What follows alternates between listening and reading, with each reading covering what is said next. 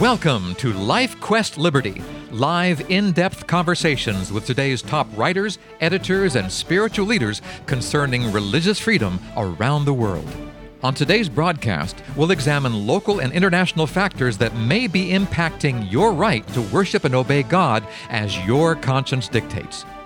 I'm your Life Quest Liberty host, Charles Mills. They sit behind a really big desk in Washington, D.C., making decisions.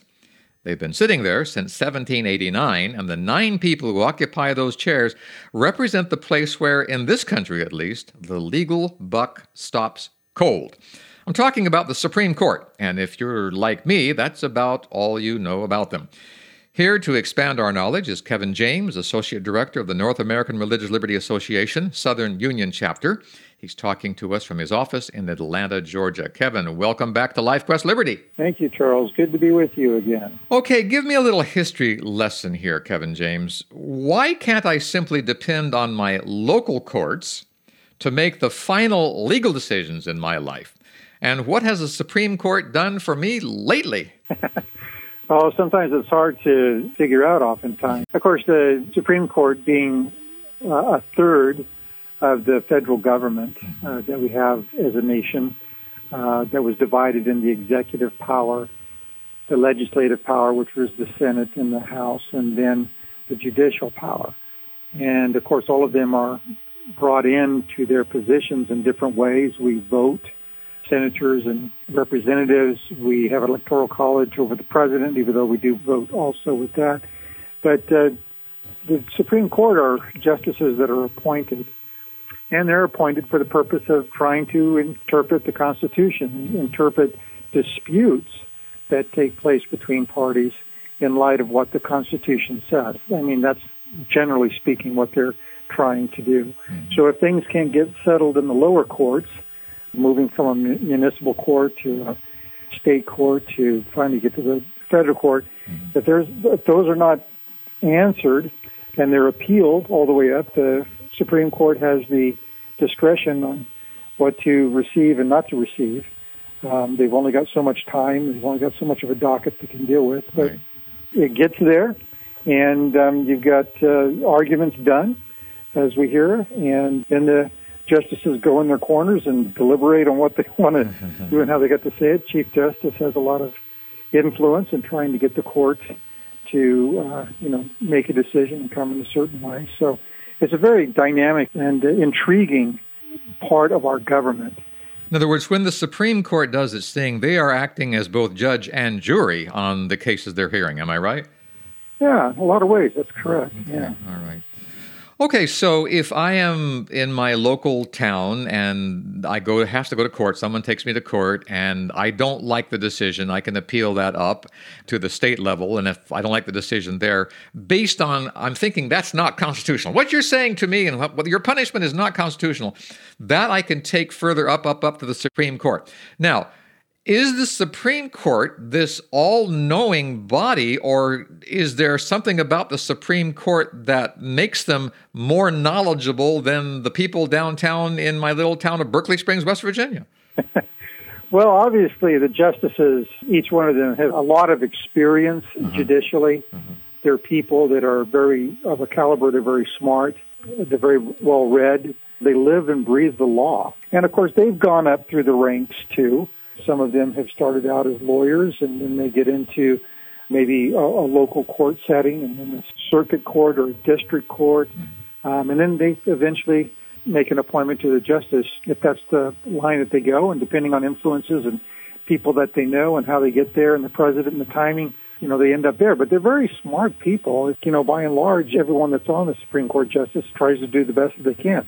But they're people like all the rest of us. They all come with biases, and they all come with certain viewpoints that differ. And out of that mix, they end up making these decisions. Now, when you look at the present setup of the Supreme Court, and we just had a new justice sworn in, and looks like someone may be retiring, and we may need to have some more, it would seem to me, Kevin James, that the Supreme Court is fluid. Like you say, everybody brings their own bias. How does the present Supreme Court look to you when it comes to religious liberty issues? What would be the best kind of Supreme Court to have, and do we have that? Well, what's been friendly to religion has been courts that have been perhaps more liberal, you might say. Liberal courts have a tendency to be good on establishment of religion. On the Trinity case, kind of gives us that indication. And let me explain that. In the Trinity case, as some people may know, there was a whole issue about how a Lutheran Church in Missouri had applied for some grants that were, generally available to groups for improvement to help using recycled tires. Wanted to improve their playground. And what happened is that they were denied because in Missouri there's a thing in their constitution called the Blaine Amendment. Blaine Amendments are amendments that about 32 of the states adopted that said there would be no state funding being given to religious organizations. It's just very cut and dry. And so Justice Roberts writes the opinion, and they take the issue that somehow the church was being denied its free exercise of religion. I won't go into the details on that. But to show how there's this influence, Justice Roberts tries to make this decision narrow in the sense that this just applies to this playground. And he puts a footnote in the decision. And interestingly enough, Gorsh wrote against that. He suggests that, wait a minute, we could broaden it more than just playgrounds. So now you've got a situation for the first time the court has voted that has ordered, to send state monies to religious organizations.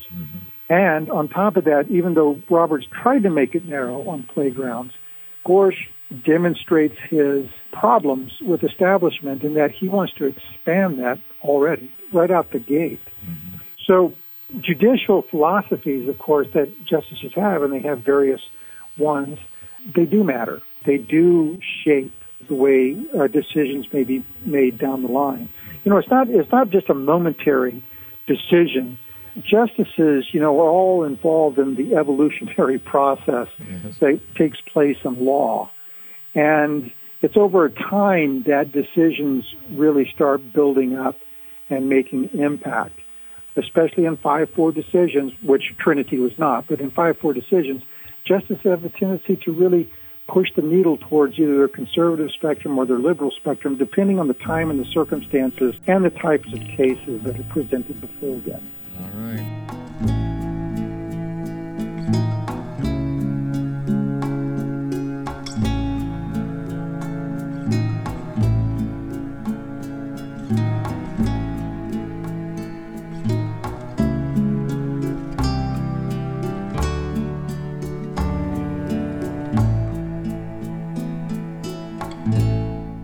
We're talking with Kevin James.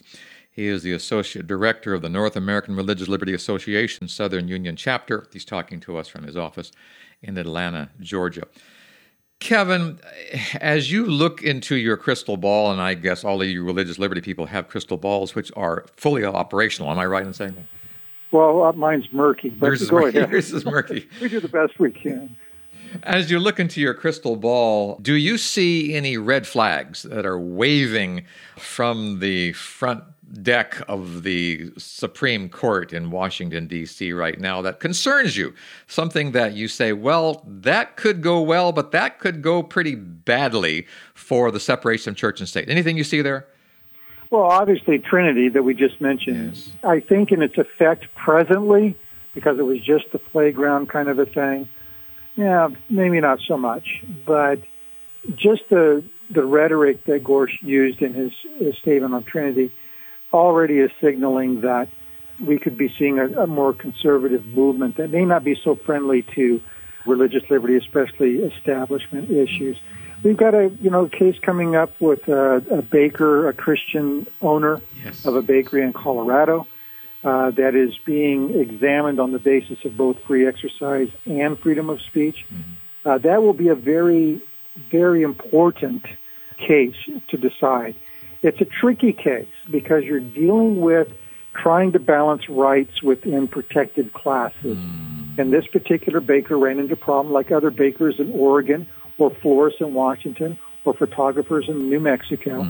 They ran up against new state legislation that had passed anti-discrimination laws that included sexual orientation and gender identity. And that's where these Christian owners ran into problems. They had decided that they were not able to produce what they see as their artistic work for a purpose of a same-sex marriage, that it would violate their conscience on it. So we have this clash right now in trying to balance out the rights of all these other protected classes with religious rights. And so this one coming up, I think, is going to be quite profound. But I think what we can expect is, because we've got probably at least two justices that could be going pretty soon, and that's Ruth Ginsburg and of course, Justice Kennedy, which I think the rumors have been swirling about his retirement. Under the present administration, we could see more conservative justices come on board that may have this tendency to not be very strong on establishment issues. We could be looking down the line of seeing some damage. All right, very good. And of course, unlike the presidency or Congress, these justices are put in for as long as they want to be there. Am I right in saying that? Yeah, that's correct. Okay, yeah. All right. They wanted the court not to be politicized as much as possible, that they would be free from any kind of political influence. Of course, we know that that's not completely true. And so they have lifetime appointments, which carry over.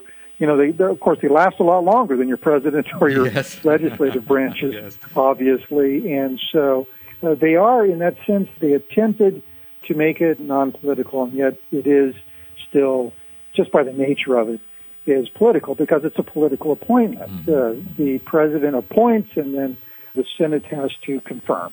And so you're going to have, just by its very nature, a political process in getting a person who has a lifetime tenure on that bench. And so it does matter. I think there's been some studies that they've looked at this, and they've come away saying, the degree of interest or importance on the bench isn't so big after all. And yet, really, it is big because it's something that goes over a long period of time, not just by a moment necessarily. All right, very good. Kevin James, Associate Director of the North American Religious Liberty Association, Southern Union Chapter. Kevin, thank you very much for being with us today. I appreciate your words of wisdom always. Thank you. Appreciate it, Charles. Thank you. And listener, until next time, this is Charles Mills along with Kevin James, inviting you to rest in the freedom of God's love. Goodbye, everyone.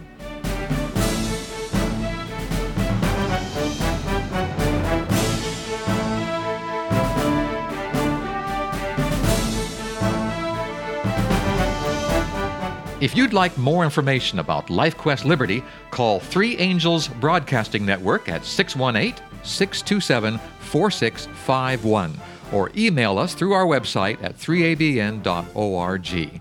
Join us again next week at this same time as we examine more of the threats and challenges facing your religious freedom. May God keep the flames of liberty burning in your heart today.